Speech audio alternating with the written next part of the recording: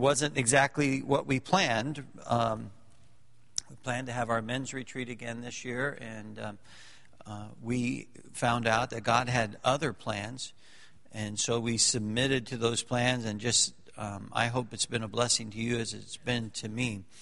Now, tonight, I had some stuff prepared for camp, and then I kind of thought, well, I'm going to do something different. It's a mixed crowd, but God kind of put this passage on my mind, and it's always not.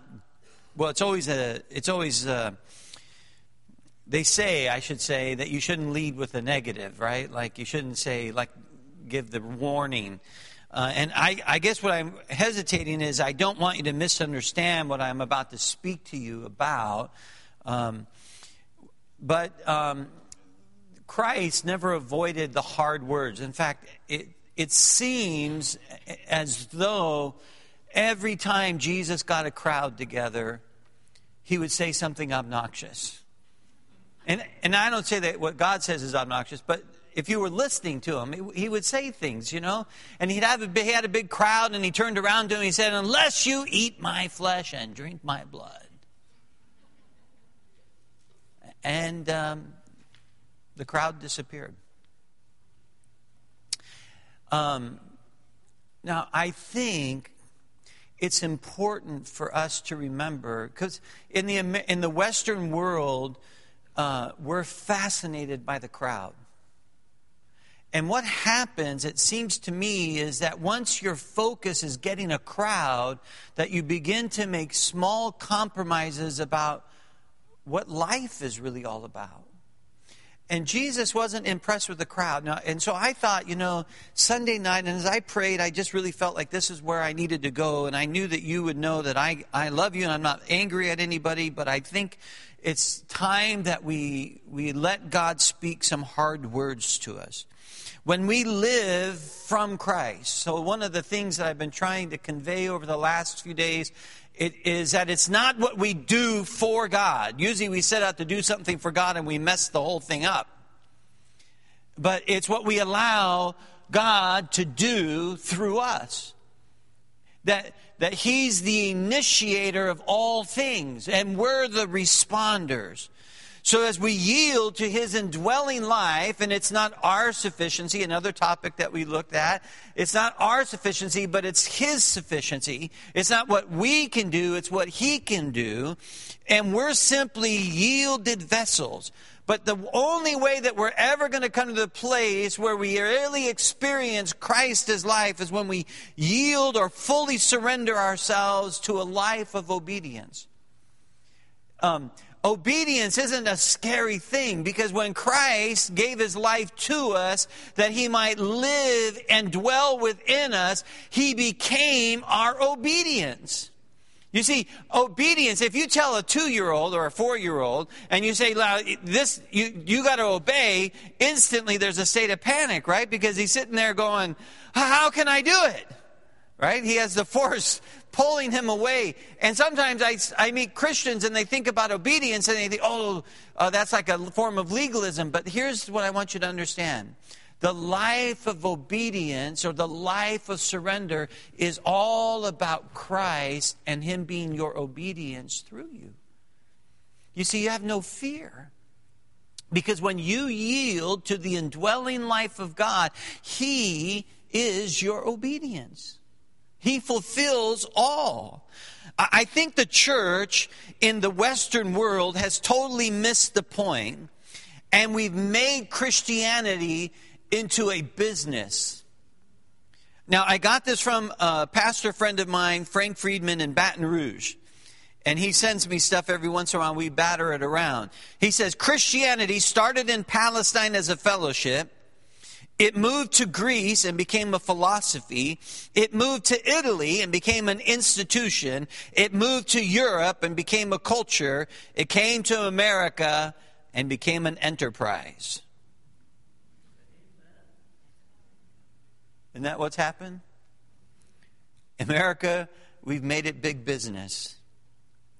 You see, friends, but what I want you to see tonight, my prayer is that Christ will lead you to the place that we have been called to a life of discipleship and to make disciples.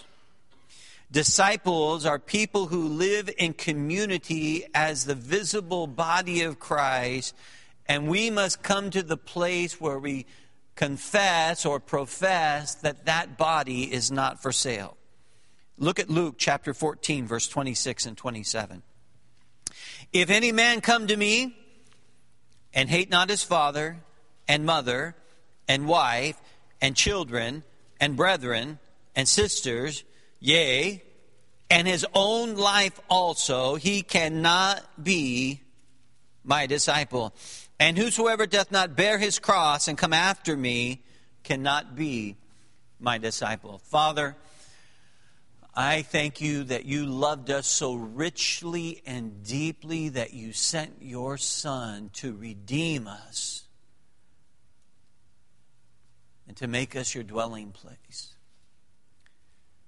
Lord, I just pray that you'd have complete liberty to speak through your servant and to the hearts of your beloved. And Father, that we would let you have your way in us and through us. Father, reveal to us where we've sold out. And let us come to the place of unconditional and absolute surrender, that we might live out true discipleship, authentic discipleship.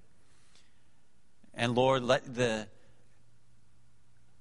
your Spirit just draw us and convict us of sin and righteousness and judgment to come, we pray.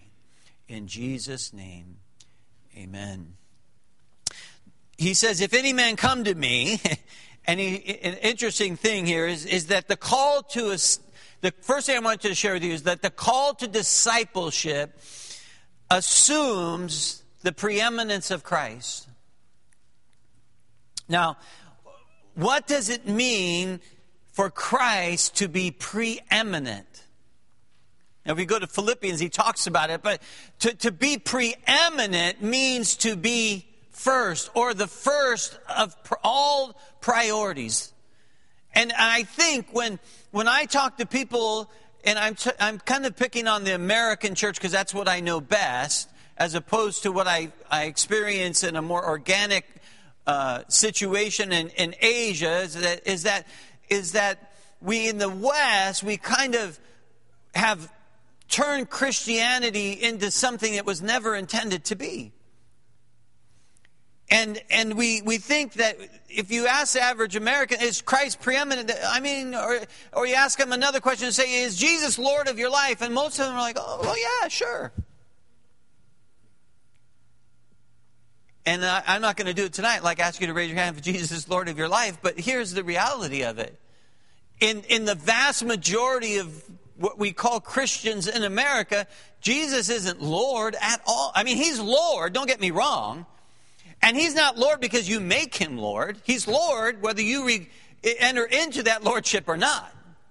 Right? Because sometimes we communicate that thing. Well, I made Jesus Lord. No, you didn't make him Lord.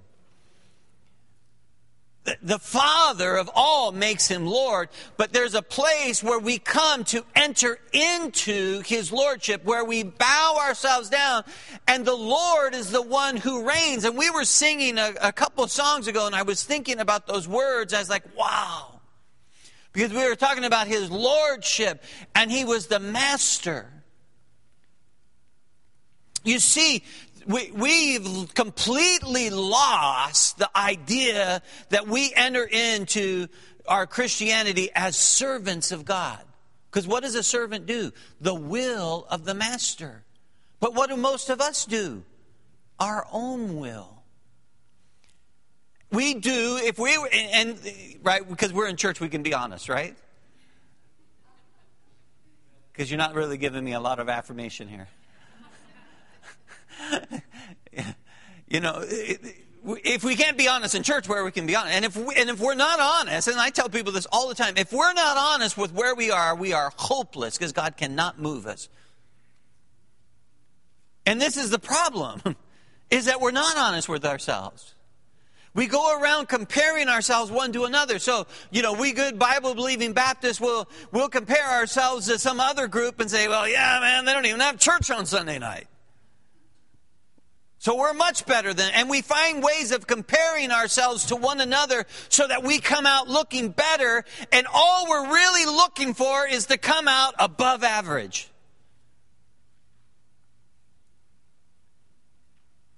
But Jesus calls us to a life where He is the Lord. He's the one who reigns over all that we do, all that we spend our time and resources, to recognize that we are not our own, that He is the owner of all that we are.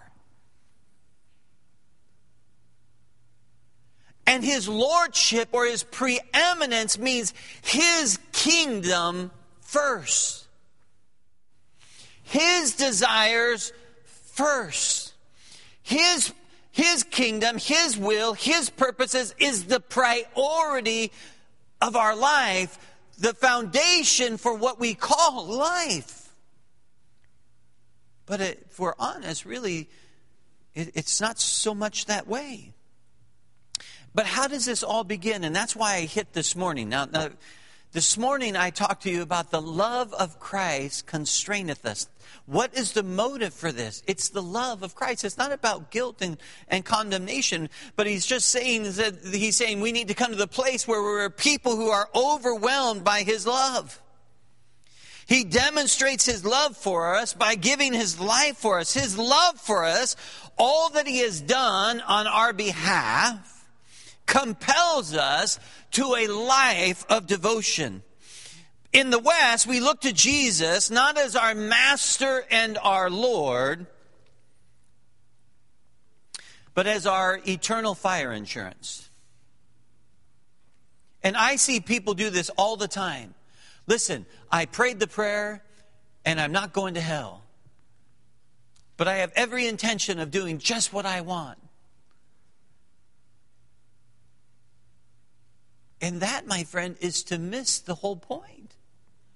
It's a wonderful thing to know that your sins have been forgiven. And if you don't know it, man, you need to know it. But it's just a small part of what it means to be a disciple of Jesus Christ. In fact, I would propose to you that this forgiveness, this all-encompassing forgiveness that we receive at the cross, was simply elementary in order that we could be in relationship with the Creator. You see, why did Jesus take away our sin? So that He could live in us. But we've focused on this one thing and made the whole Christian life about knowing that we're forgiven. And all about us and our forgiveness, forgetting that we have been forgiven. We've become the sanctuary of God so that He could live in us for the divine purpose of expressing or manifesting His life about us.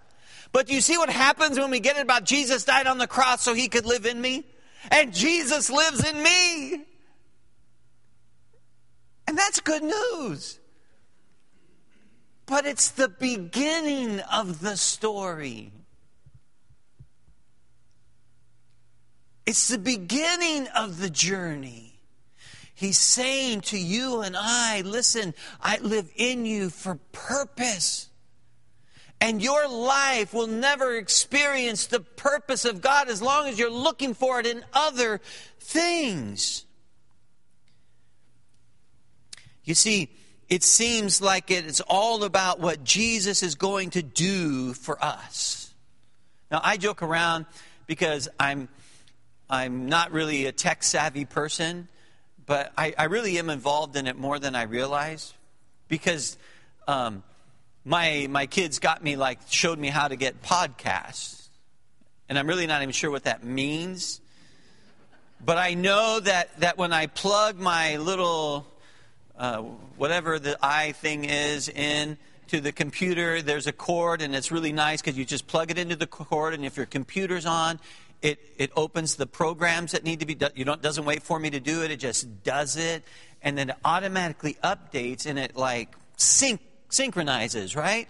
And then I get these messages from different people on my little iPod, and And I can also put my iPhone on there, and and I can listen to sermons. And I've listened to things because I'll be in the car or going places, or I've spent a lot of time on airplanes, and I'll listen to stuff.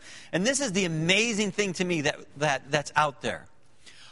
I would say the majority that I understand, and this is not scientific, just what I see out there, it's all about how God is going to make your life better.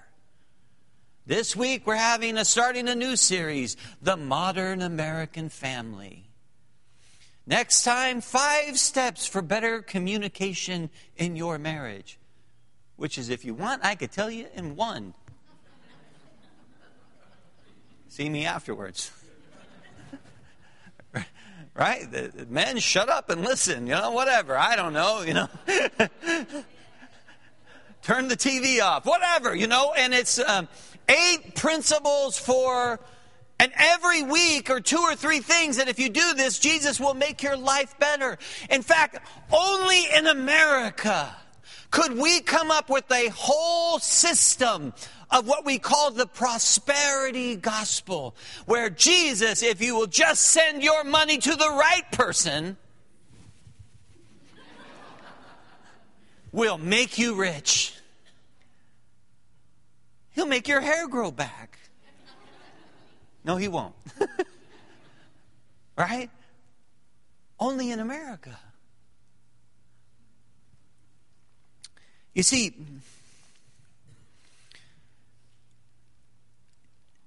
the reality is that for most of us, Jesus is not even prominent in our lives, let alone preeminent. We have too many other lovers and too many other priorities.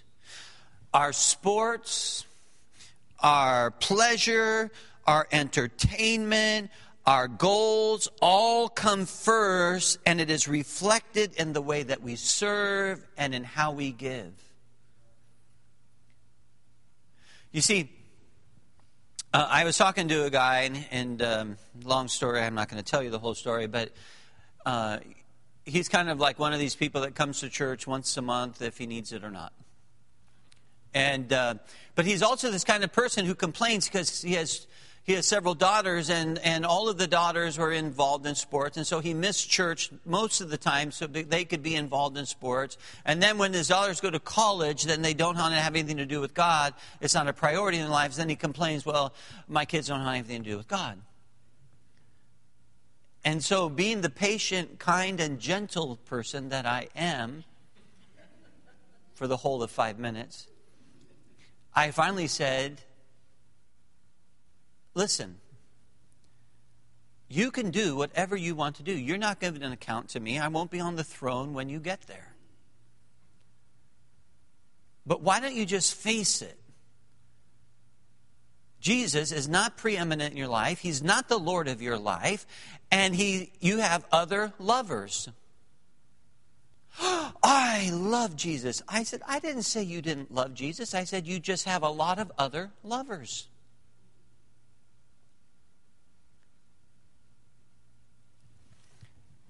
Now, I've said this in this church before, inevitably when I talk like this, someone will say, you were stepping all over my toes tonight. And I always say, isn't it just like us to miss the point? I was trying to slay you.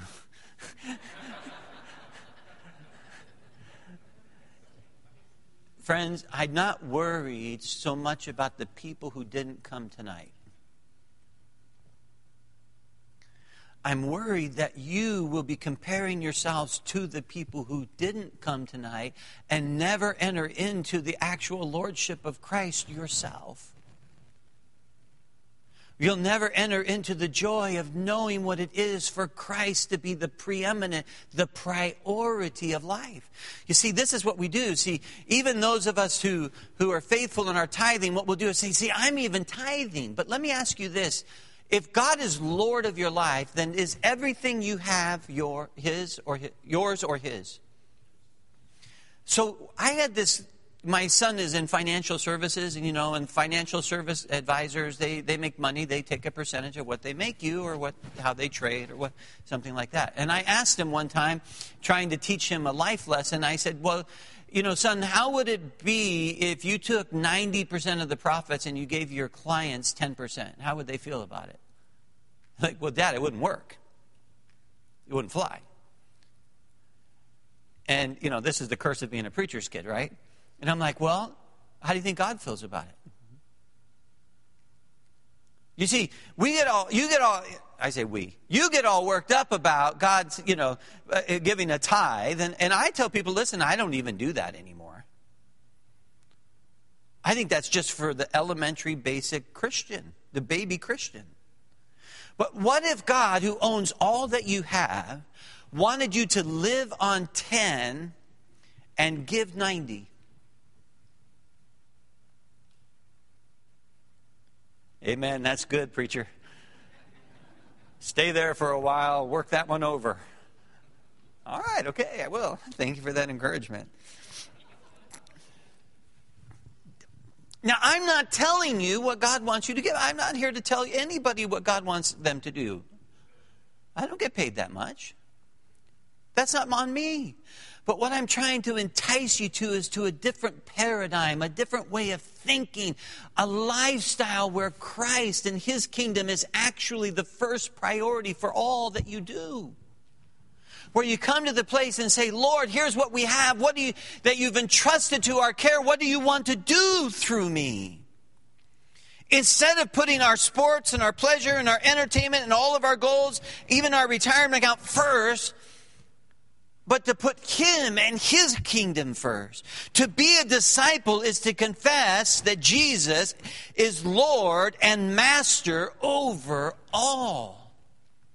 It is to truly enter into a real, genuine, authentic relationship with Him where He speaks into your life and you respond. Not for what He's going to do for you. This is where America gets it all wrong. It's what He's going to do for me. Listen, not for what He's going to do for you, but what He desires to do through you. The call to discipleship demands that we love Him more than any other relationship. Jesus didn't shy away from using tough language. To be a disciple is to be one who is so overwhelmed by the love of Jesus that we love Jesus as the priority of life. It isn't that we are the initiators of the relationship. It is simply what we talked about this morning, that we are the responders in the relationship. It's you being so overwhelmed by this God who loves you in such an incredible and fulfilling way that all you can do is respond in love to Him. You think it would probably be completely unreasonable what we're talking about if we hadn't been hopelessly lost when Jesus rescued us with His own life. But isn't that part of the problem? We forgot how bad we messed up ourselves before Jesus entered in. Why is it that we love so many others, so many other things? I think we've forgotten how desperate we were and all that He has done for us. In Matthew chapter 10, verse 37, He says, He that loveth father or mother more than me is not worthy of me, and he that loveth son or daughter more than me is not worthy of me. God, who is love, isn't calling us to hate anyone in the sense that we usually use that word. What did He tell us in Matthew? Was to love our enemies.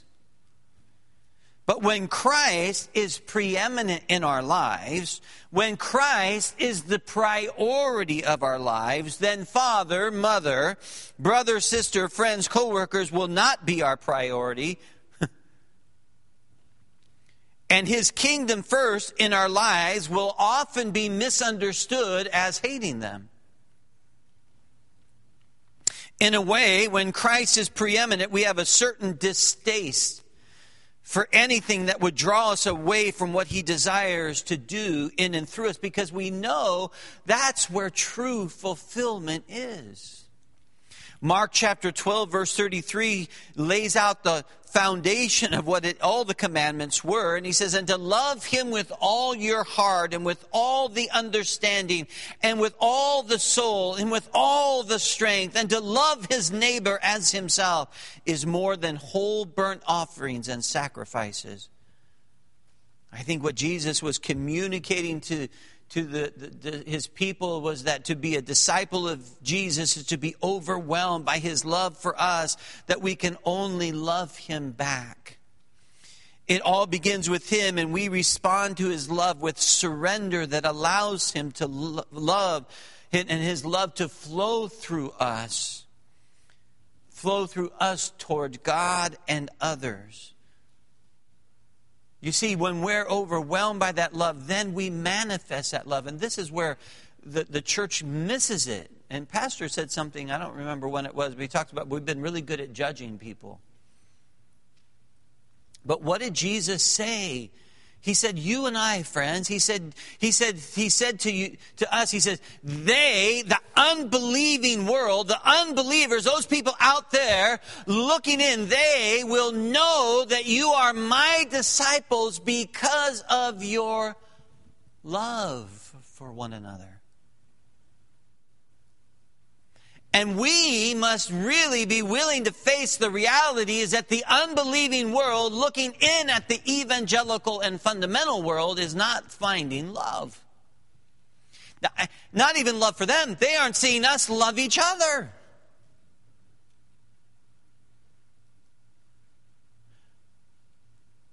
Because we're so filled with our own self-righteousness, and self-righteousness is just another form of self-love.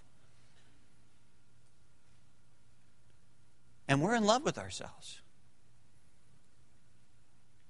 That's why we put people, men, in the forefront of all that we're doing. That's why we have hero worship. I remember, this is many years ago, but it always shocked me. I was living in, I can't remember if I was in Thailand or Vietnam. Probably was in Vietnam. I get this letter from someone, and it's like, here's this 5-page questionnaire. I want you to fill it out to decide if we're going to be able to support you after all these years. And one of the questions was, who is your hero? And then there was a little note under it. Only a current person, or a living person. Well, my wife's my hero. Anyway. Why do we do that?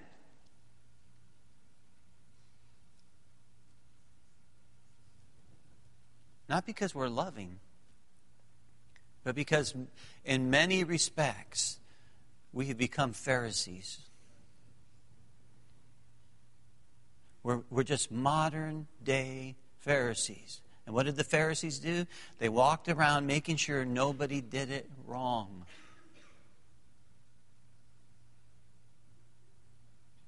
In fact, they killed Jesus for job security. Anyways, I better get moving. It's only... It all begins with him. We are the responders. We surrender. We allow him to love, his love to flow through us toward God and other. And it's only the Spirit of God within us that can stir up or produce the kind of love that he speaks of here. You see, in and of yourself, you have not the capacity to love God with all of your being. You can't do it. But why did he, when you receive Christ and you enter into the cross, he crucifies that old man so he can sanctify your spirit and plant his life in there so the love of the Spirit of God can flow through you to love the Father and his kingdom and his purposes. But friends, to love him preeminently is to forsake all other loves that originate outside of him. Be overwhelmed by his love and allow him to transform your heart, and let a heart of gratitude love him with all your being. Our hearts full of love for him can't help but express that love to others. 1 John chapter 2 verse 15 says, "Love not the world, neither the things that are in the world. If any man love the world, the love of the Father is not in him." I'm pretty sure you won't see that on any billboards in front of churches. Why? Because the majority of churches are geared in this world system.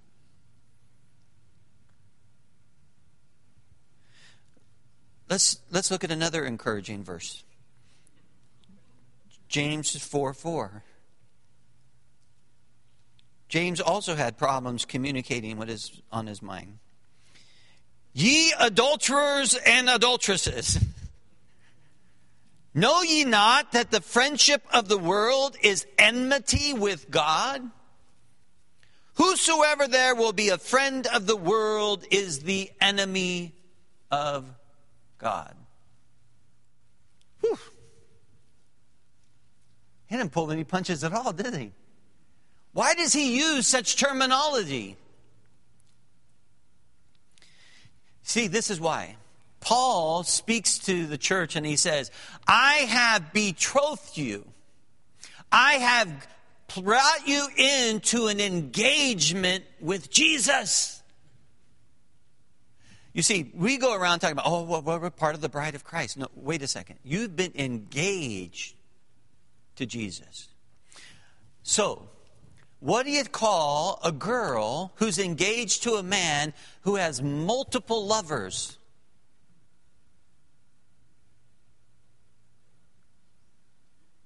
Not a prime candidate for marriage.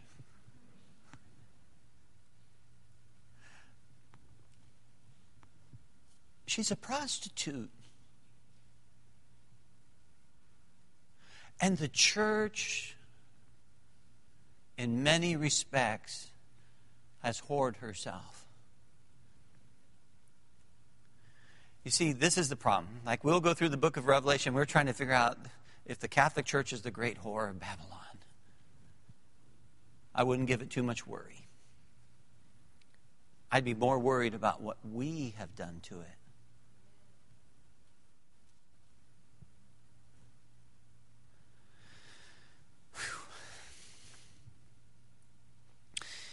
We are called to be his disciples as our master and Lord. We certainly live in the world, but are not of the world. But what we must understand, friends, the world system is a system of doing things independent of God.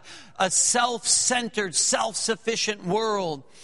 The world is a seductress that will blind you to her destructive ways.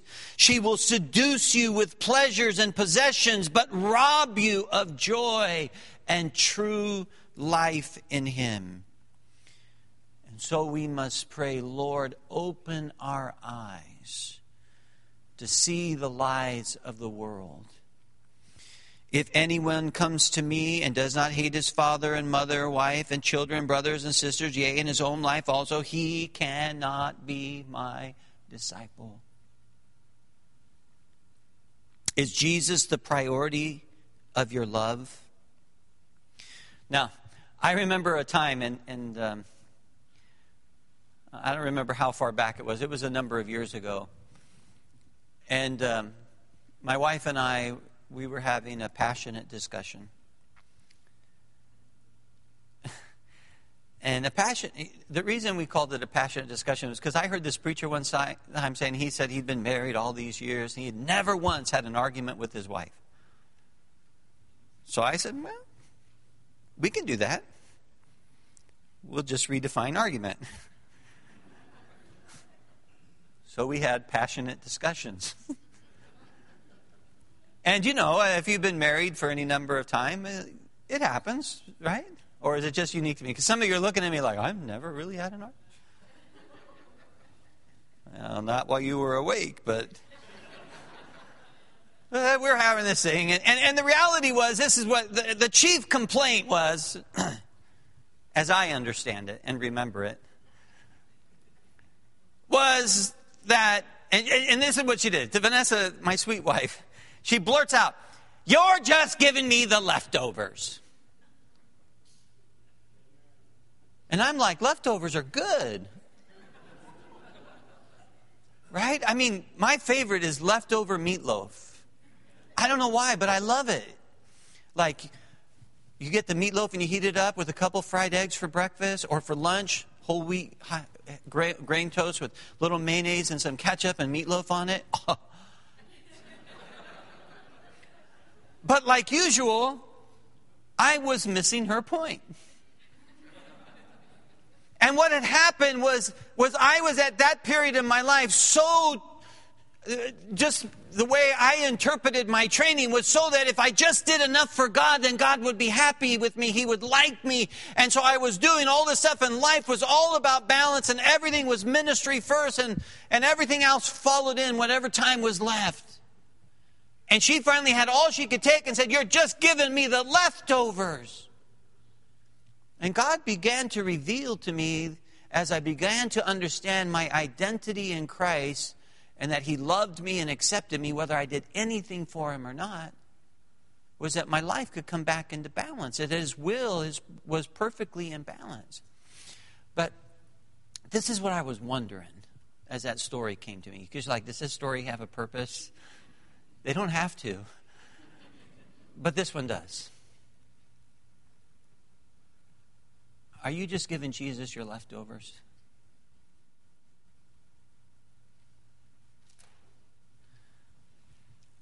Like, how do you decide what you're going to give on Sunday? Do you just give Him your leftovers? How do you decide how you're going to respond to His prompting to be involved in a ministry? Do you just give Him your leftovers? You see, if Jesus is just getting your leftovers, I think it's safe to say that He's not preeminent. Amen. That was good.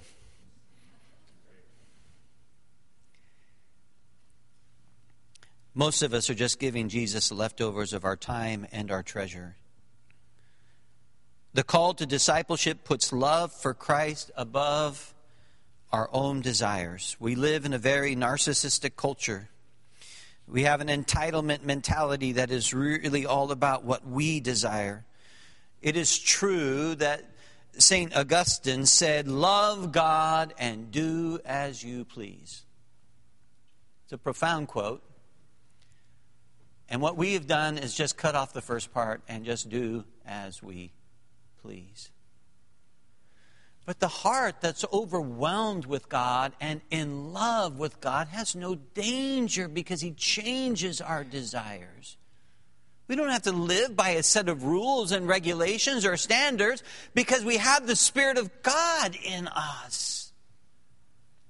But He's saying, will you even listen to me?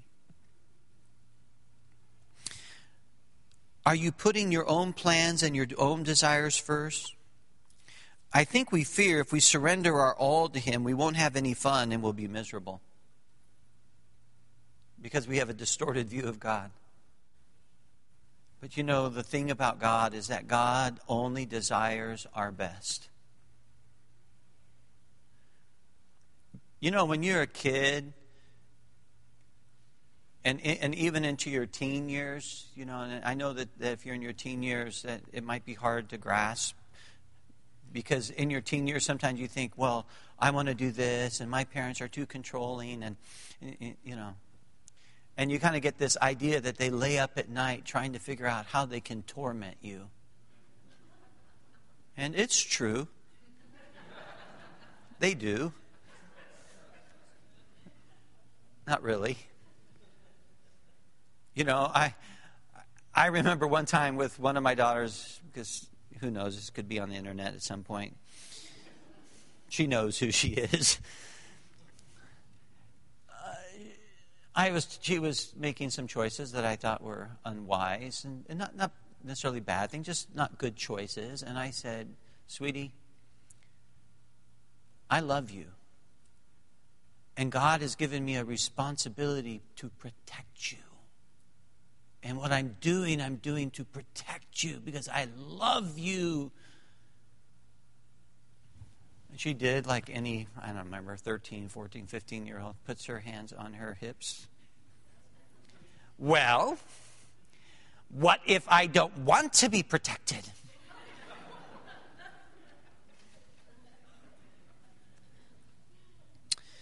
Well, we're considering a convent. Like I always said to my children, was it really doesn't matter what you want. Right? My other favorite one from a teenager was, I am an adult. Don't treat me like a child.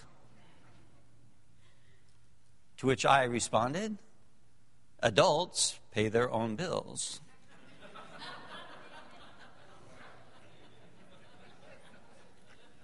That was free, no charge.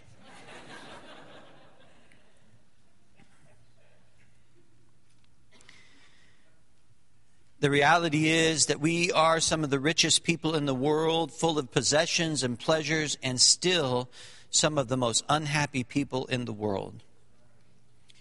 God's call to discipleship is a call to love Him more than our own lives.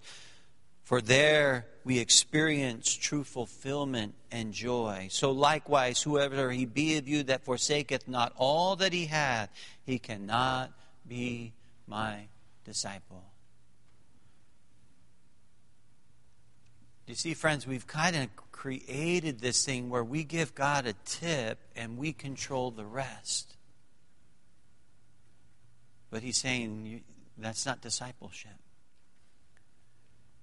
Discipleship is a total abandonment, a total surrender to the Lordship, where He's the master over our lives, where we submit our wisdom for Him who is wisdom for us. The rich young ruler came to Jesus looking to justify himself with his wealth, and Jesus told him, "Go, sell all that you have and give it to the poor and come after me." And he was distressed. He was very sad because he had much. It grieved him because his possessions owned him. His life was full of covetousness. I don't think God is nearly as concerned with what you have as what has you.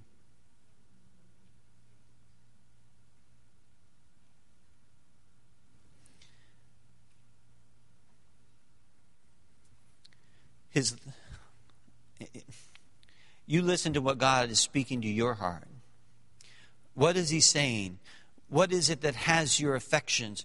What are you trying to find security apart from Him? If there's something you aren't willing to freely give to Jesus at His request, it is probably an idol and something that possesses you and must be crushed.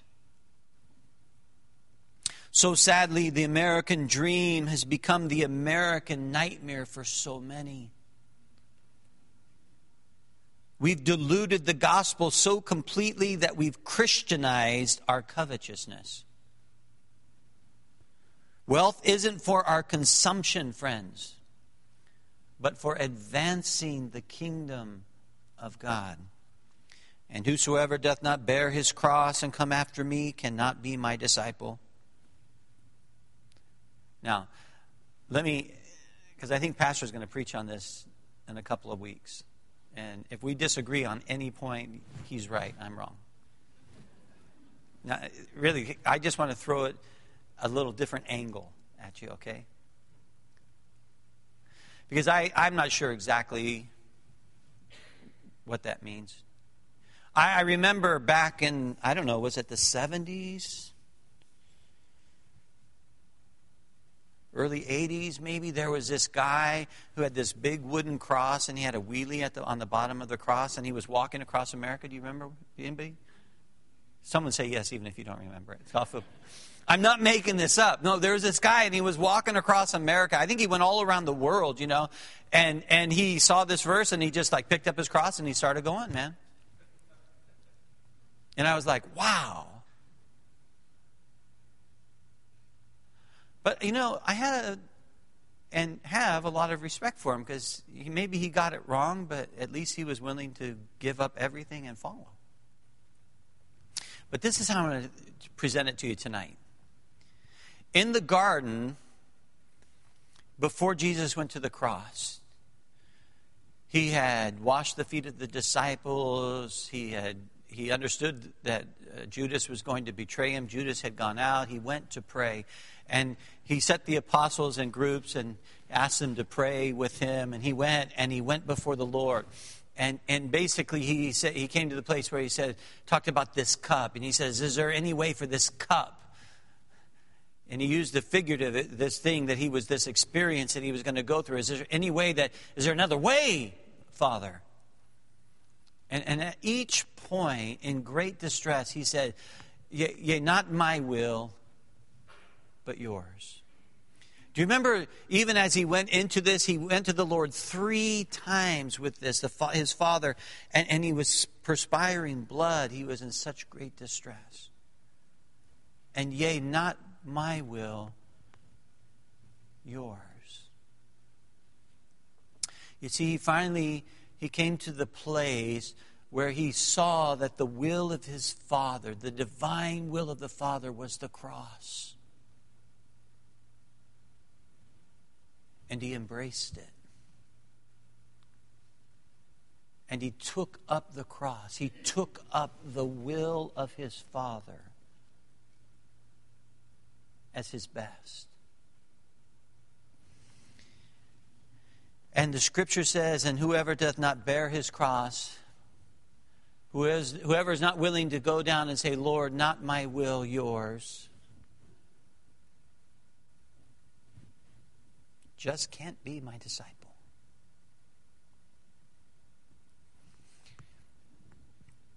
John 12:43 says, for they love the praise of men more than the praise of God.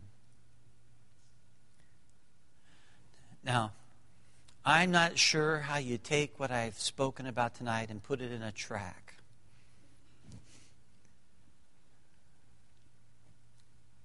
But I think we need to be honest with people what real discipleship is.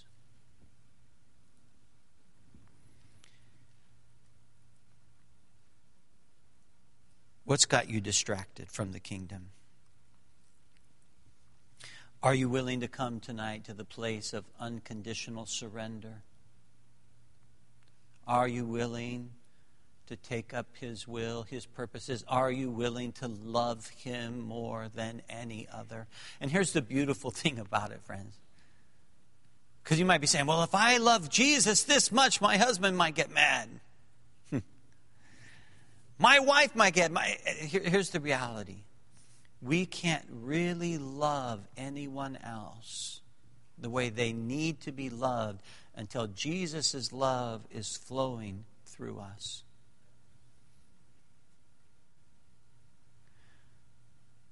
And he's saying, will you let that love flow through me?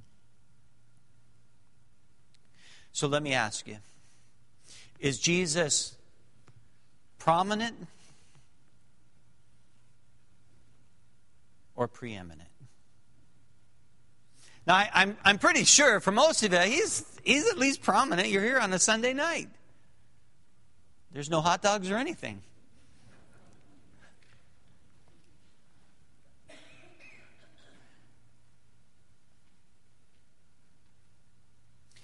But see, he didn't call us to prominence. He called us to live out his preeminence. Is his love for you and your love for him reflected in your life? Will you take up your cross and follow him? Father, I thank you so much for people that are safe to be able to speak the truth to. It's not everywhere, I recognize, not everywhere where I could speak this kind of message. And I thank you for these people and the long relationship we've had, almost 3 decades. I'm so grateful for that, for the support, the prayers, the encouragement.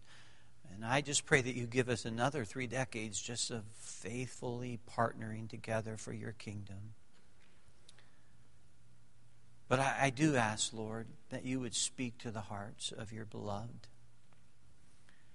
Lord, that we would once again be overwhelmed by your incredible love for us.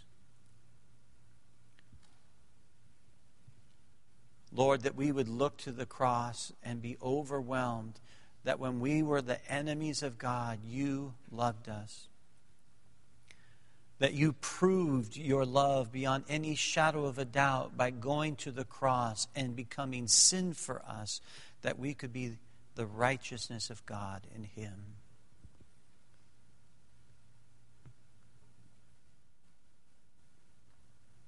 Maybe you're here tonight when the heads are bowed and eyes are closed. I don't want anyone to feel embarrassed or pressured, but would you listen to the Spirit of God? Are you here tonight and you've never put your trust in Jesus?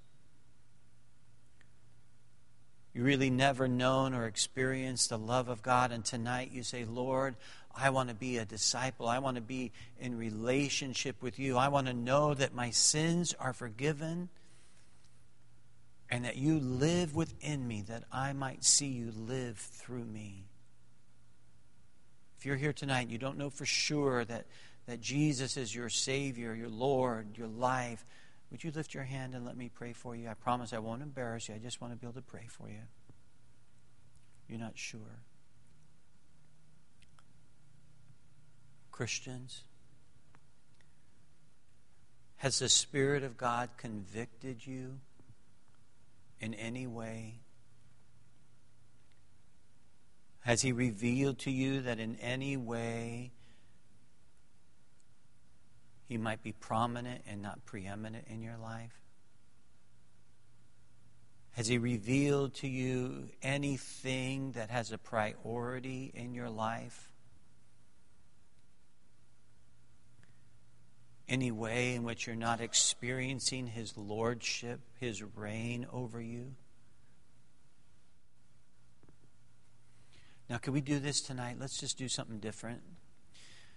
While our heads are bowed and our eyes are closed, there's an empty altar here. And if God has spoken to your heart and there's something that you need to leave, there's an idol in your life, there's a love in your life. It might be self-love. It might be love for another person.